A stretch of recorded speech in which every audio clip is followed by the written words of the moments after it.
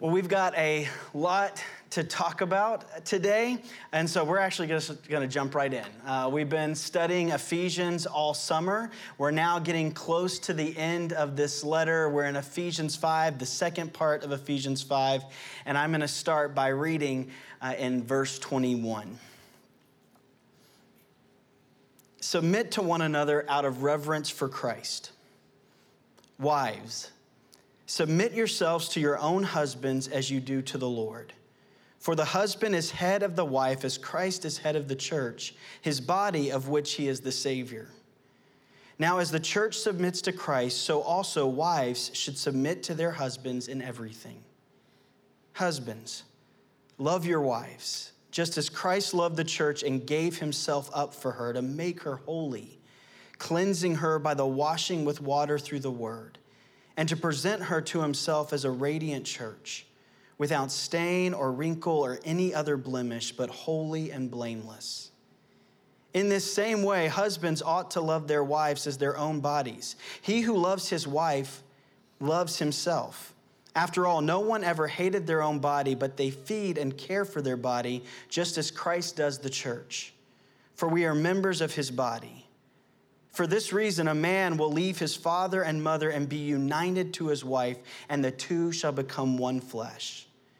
This is a profound mystery, but I am talking about Christ and the church. However, each one of you must also love his wife as he loves himself, and the wife must respect her husband. This is God's word. 19 years ago, I was so nervous driving to pick Kelly up for our first date since our very devastating and public breakup 6 years earlier in sixth grade. And I was nervous, and I wanted everything to be just right, and I wanted to bring her flowers, and I decided to bring her yellow flowers, yellow roses, because they seem to imply something different than red or pink, and yellow seemed to be the color that you could bring a friend. And so I showed up at her house with these yellow flowers, and although I'm pretty sure I convinced her to kiss me by the end of that first date, it started out as two best friends going to the Rainforest Cafe down by Disney. This week, Kelly and I celebrate 15 years of being married, and I have to tell you, this text is a hard text to work on and preach on the week of your anniversary. It's a very difficult and convicting text. And in our current cultural context, it even makes it more difficult.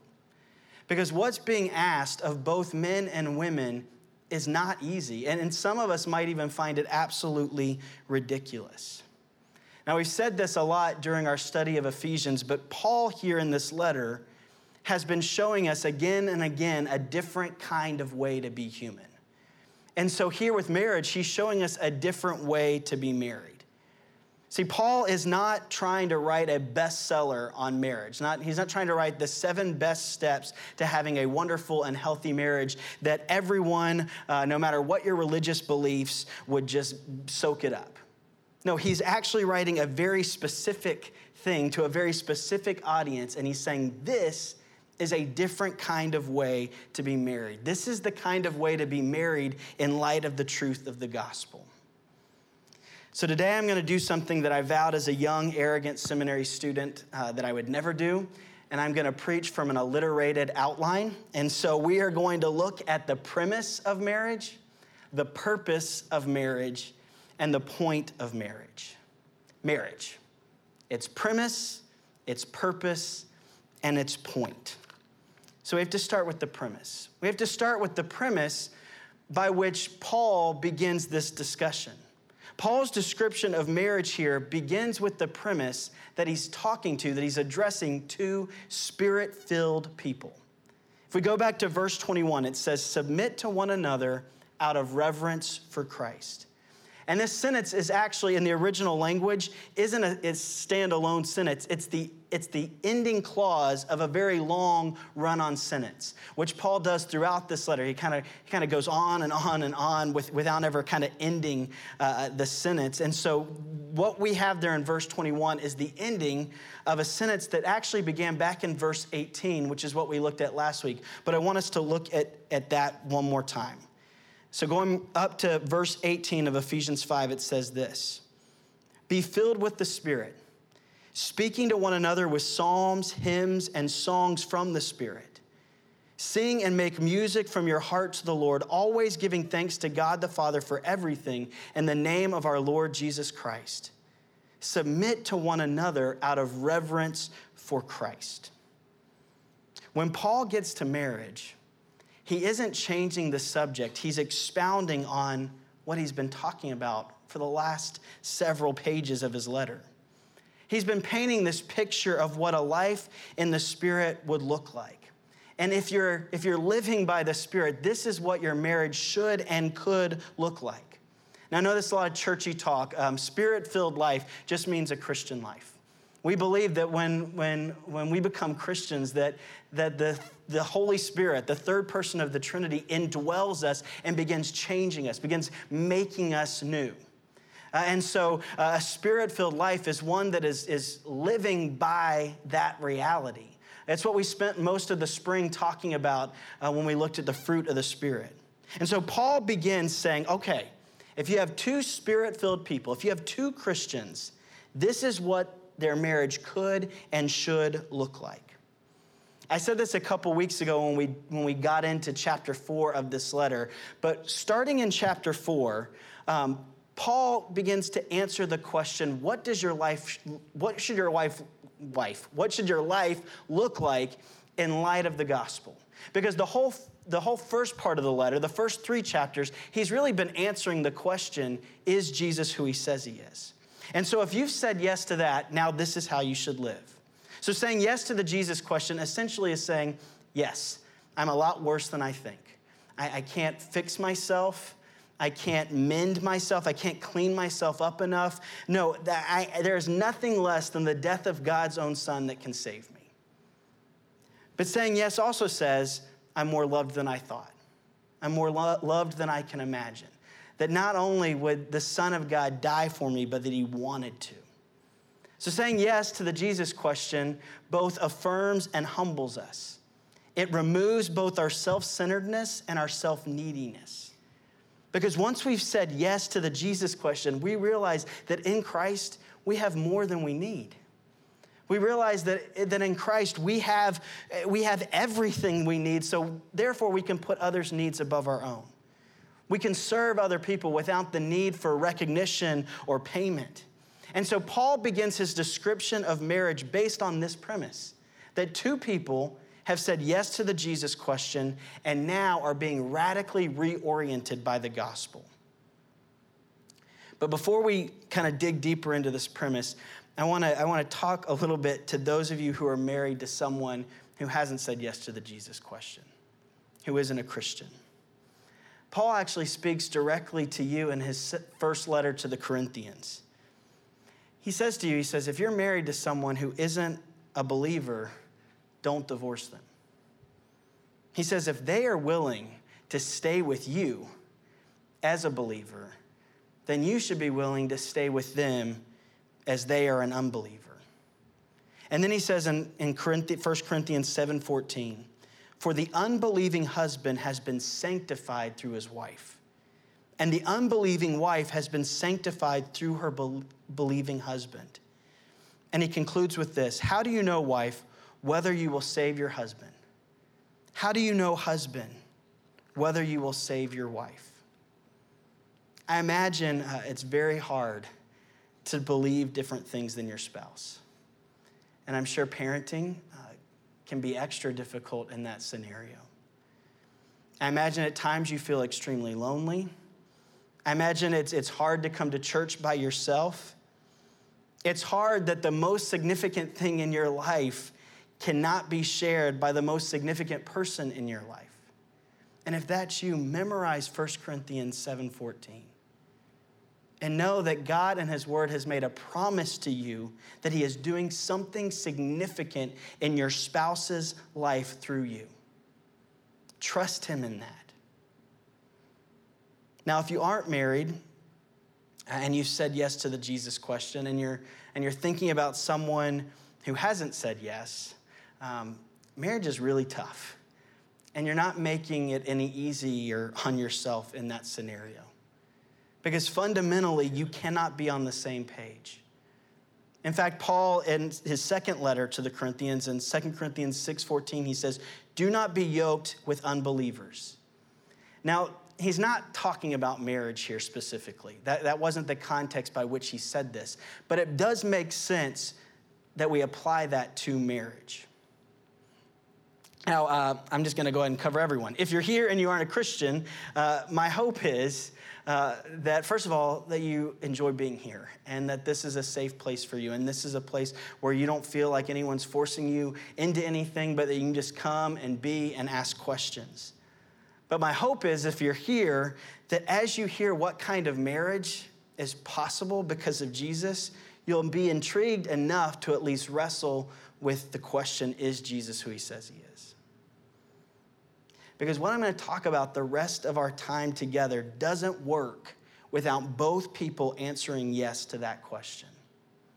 In order to experience marriage the way God intended it, in order to experience it as Paul begins describing it here in Ephesians, you have to have said yes to the Jesus question. I truly believe it's the best thing you could do for your marriage. So if you're here and you haven't said yes to that and your marriage is falling apart and your marriage is struggling, I cannot encourage you enough to wrestle with that question, because I believe saying yes to that question will help you more than any other practical steps. So let's get back to the premise. In light of being radically reoriented by the gospel, by becoming a person who submits to one another out of reverence for Christ, Paul says the wife should submit to her husband. Another way to say that is to grant the husband leadership in the marriage.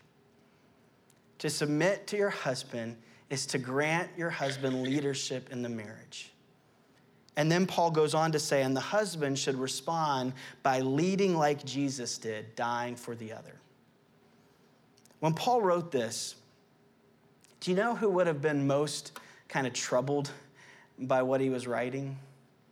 Men. It wasn't the women.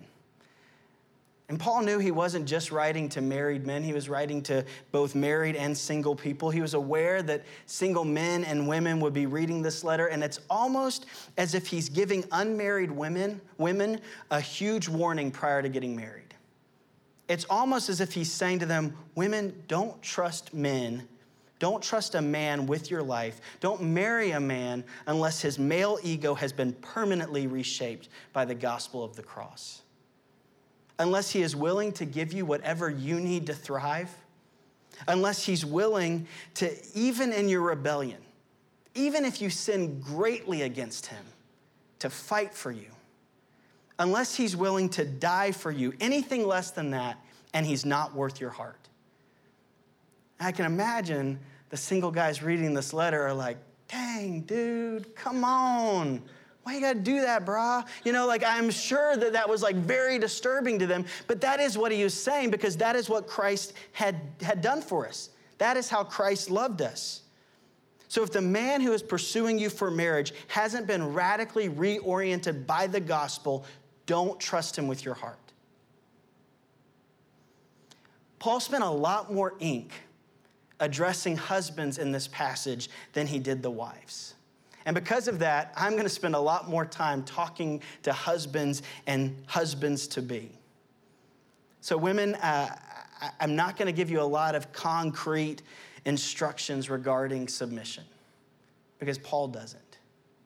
But I do think that Paul has a lot to say to you through his instructions to the husbands. But this is what I'll say about submission. If submission is giving your husband leadership, it means to trust him with responsibility. The leadership of the marriage is not about taking charge, it's about taking responsibility. Let him take responsibility. It's important to note that Paul, as he paints this picture of marriage, is not assigning tasks. He's not saying that all the decisions are to be made by the husband. He's not saying that a wife shouldn't work outside the home. He's not saying who has control over the money or who should do the dishes or the laundry. Again, if he starts with the premise that two people have said yes to the Jesus question, he believes that they have been radically reoriented by the gospel, which means they become people whose mission in life is to outserve the other. If that's the case, if you bring two people together whose mission in life is to outserve the other, there is so much liberty in how they live out this instruction of submission and leadership. There are so many different ways that this could look that would still be God-honoring. If a husband says to his wife, well, this is the way my father and mother did it, so this is the way we're going to do it. That is not a man whose heart has been radically reshaped by the gospel of the cross. If a husband has his wife cross-stitch verse 22, wife, submit to your husband to hang in the home office, that man has not been radically reoriented by the gospel.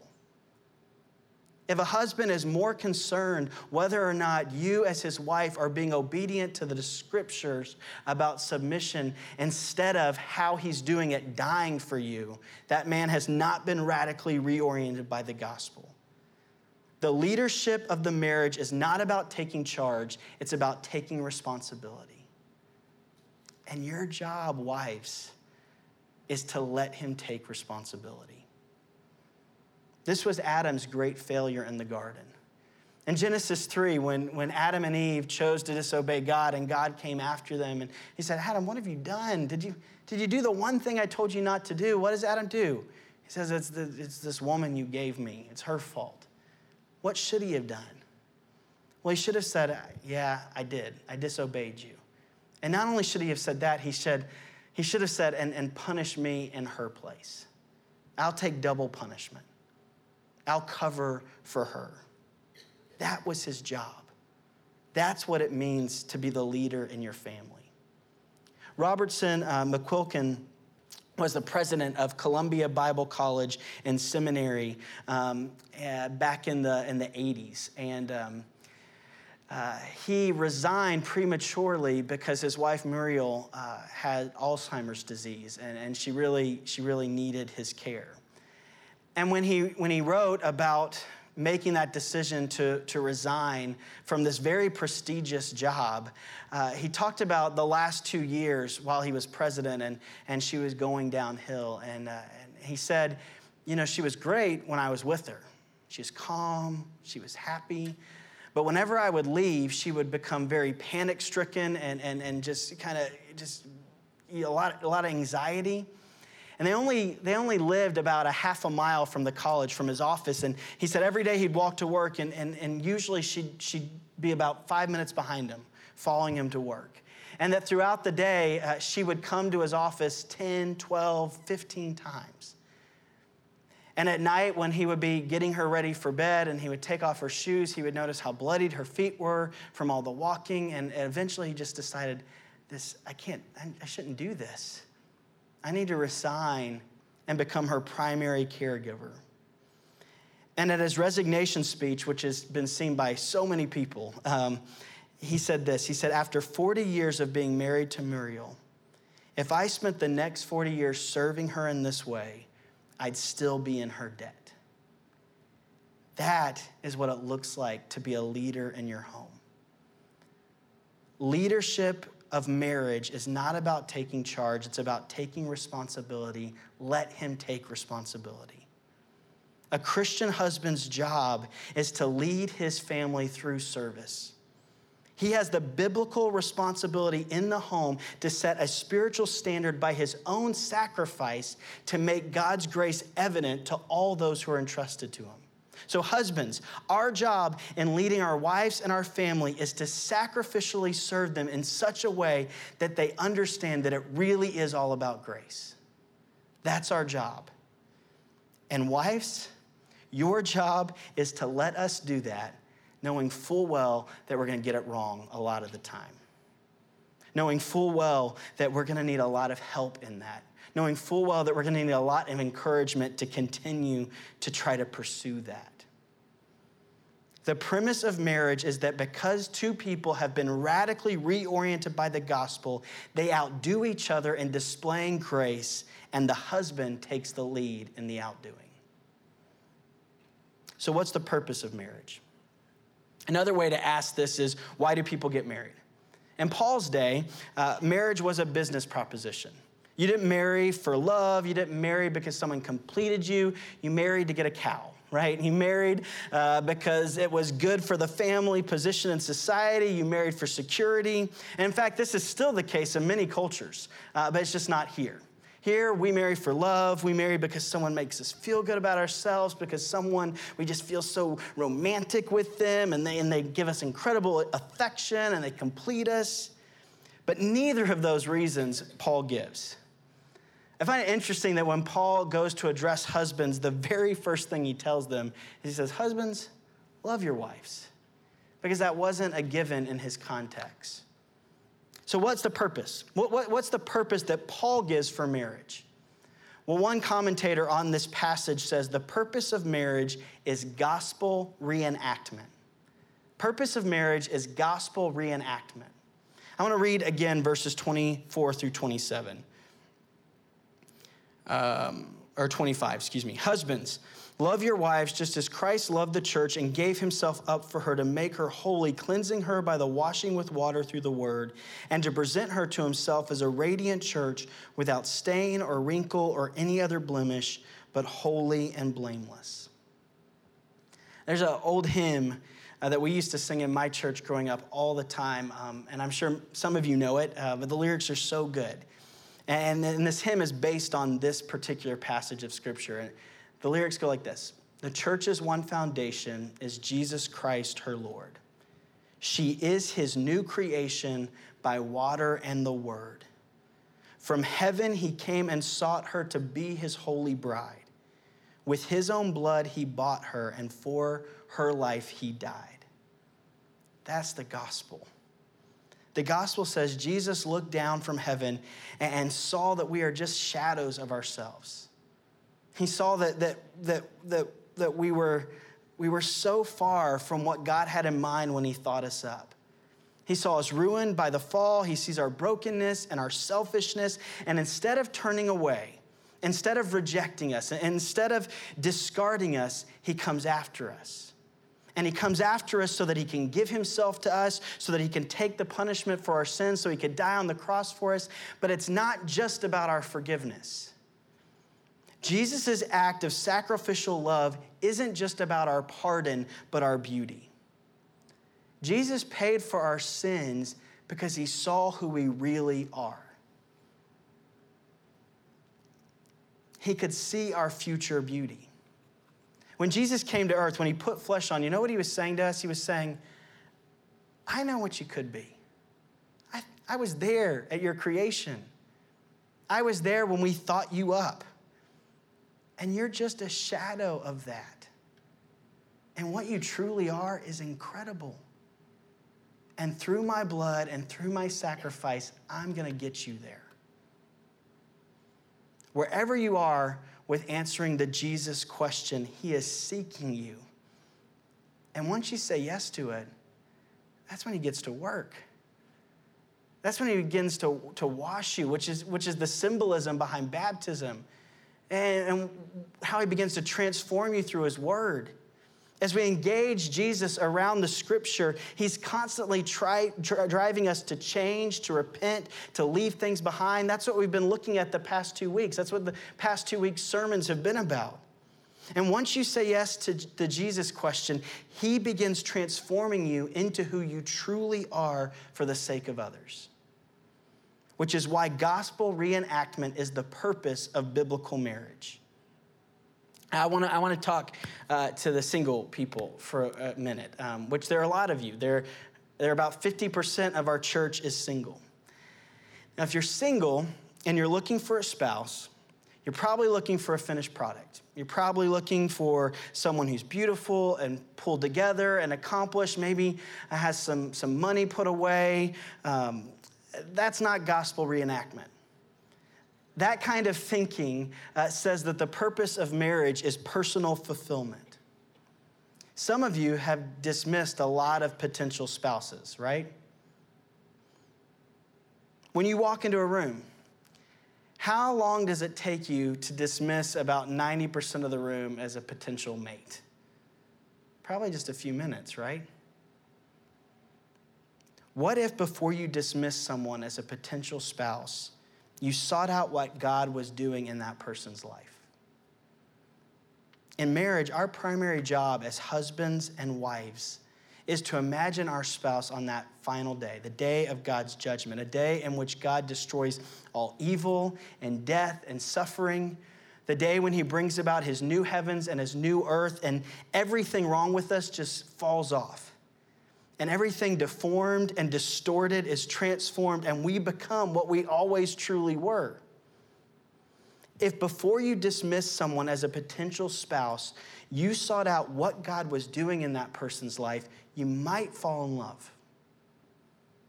To truly fall in love with someone is to imagine yourself being there on that final day and looking at that person and saying, I knew you could always look like that. I knew that's who you were. If you're married, are you committed to that picture? Are you committed to your spouse's future beauty? Do you even have that picture in your mind? Is that picture so prominent and so clear to you so that when you speak to your spouse, it's as if you are speaking vision over them? That's the purpose of our marriages. Now, I need to say, this isn't about trying to change. This isn't about like having a vision for your spouse that's your vision for them, that you hope that one day you will be able to change them into this type of person. It's not even really about changing them at all. It's about seeing them as God sees them and speaking to them with that future beauty in mind. On that final day, I don't want to be surprised when I look at Kelly. I want to look at her and see her in her glory and be in awe that I knew that's who she was, and even more so. So what do you need to do to get there? What do you need to do to get there? Have you prayed? Have you prayed and asked God to give you eyes to see your spouse like he does? When was the last time you just sat down with your spouse and you just dreamed together? You talked about the things that make your heart beat faster. When was the last time you just sat down and just asked your spouse lots of questions with no goal of trying to fix or solve any problems? If you're married and what attracted you to your spouse was that he was so hot, or she had a really good paying job, and you started that way, you can change the trajectory of your marriage story today. Just because you started that way doesn't mean it has to continue on that path. Because we all know that ends badly. That beauty, that hotness goes away, that jobs are lost. But the story of your marriage could change today by just simply praying and saying, God, show me what you had in mind when you thought up my spouse. And give me the courage to speak that vision over them. Like it says in Ephesians 4:15, speak the truth in love to one another. Speak those words. Speak whatever is most true about your spouse. Fight for them to believe in their future beauty. I've shared this story too many times, and I know I need to get new material, but it still just blows me away that she did this for me. But a few years ago, when I was in a really dark place and at hopefully my most selfish that I'll ever be, Kelly and I, we just were married. It was hard, and I was unhappy, and I was blaming a lot of my unhappiness unfairly on her, and we would fight a lot, and she would always say to me, Zach, I know this isn't who you are. And sometimes she'd be mad when she said it. Sometimes there'd be tears coming down her face because what I said to her was not right. And she would say that, and she'd say, it's how you're treating me is not okay. This is awful, but I know this isn't who you are. But she wouldn't just say, I know this isn't who you are. She would also tell me what she did see. She would speak vision over me and tell me about how she knew that God was calling me to, and that he was going to use me somehow to bring people who are far from God, who feel like they're disqualified from God's love, that she would speak like, I know that's who you are. There's no way that I would be here today doing this today if it weren't for her. Spouses, that's what we get to be a part of. We get to be so committed to the future beauty of our spouse that even when they're acting like a schmuck, we can speak truth and vision over them.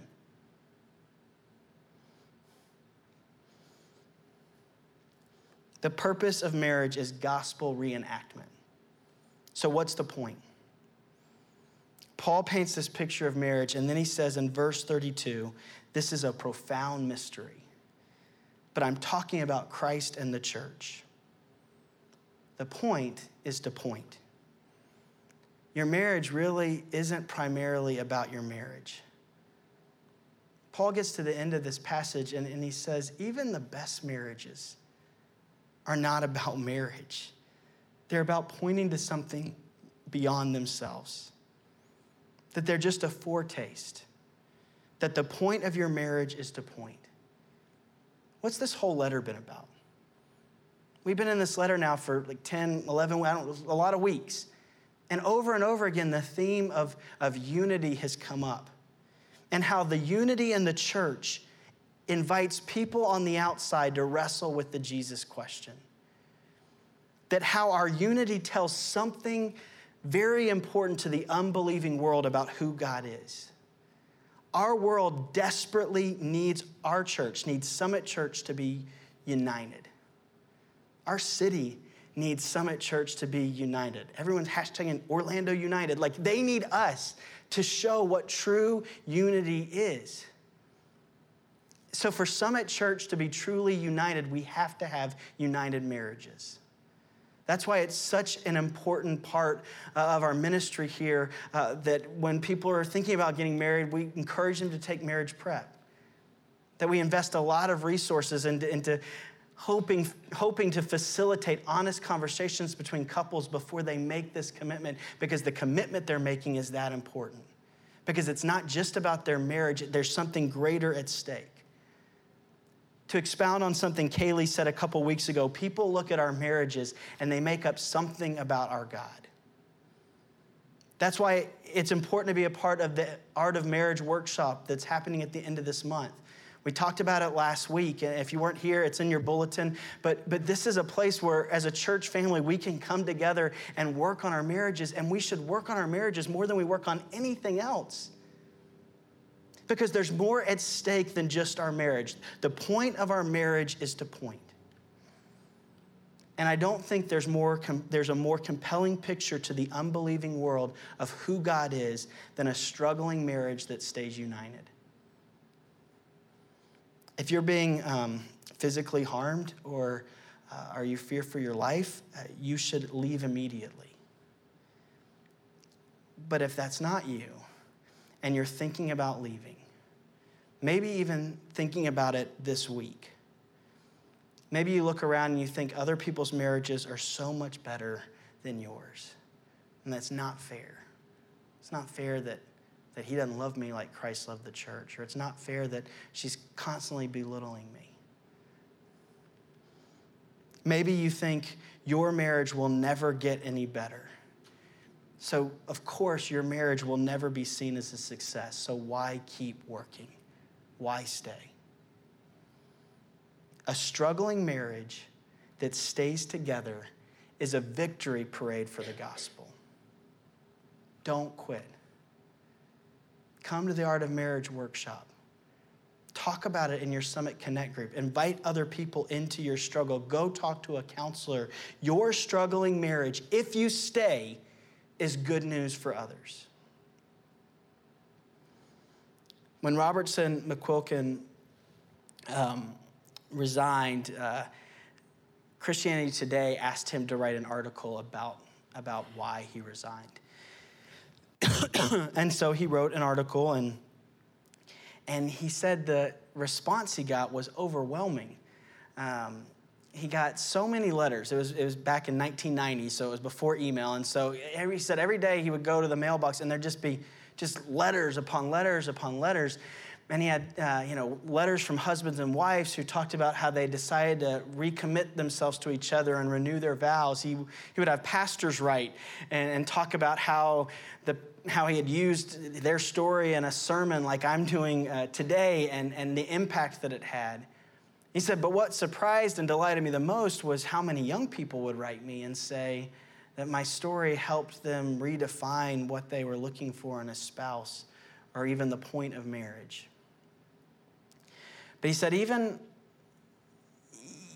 with all the response, he could never quite put his finger on why it was so overwhelming and so much. Until he was hanging out with a friend who was an oncologist, constantly surrounded by the dying, and his friend said to him, almost all women stay by their men, but few men stay by their women.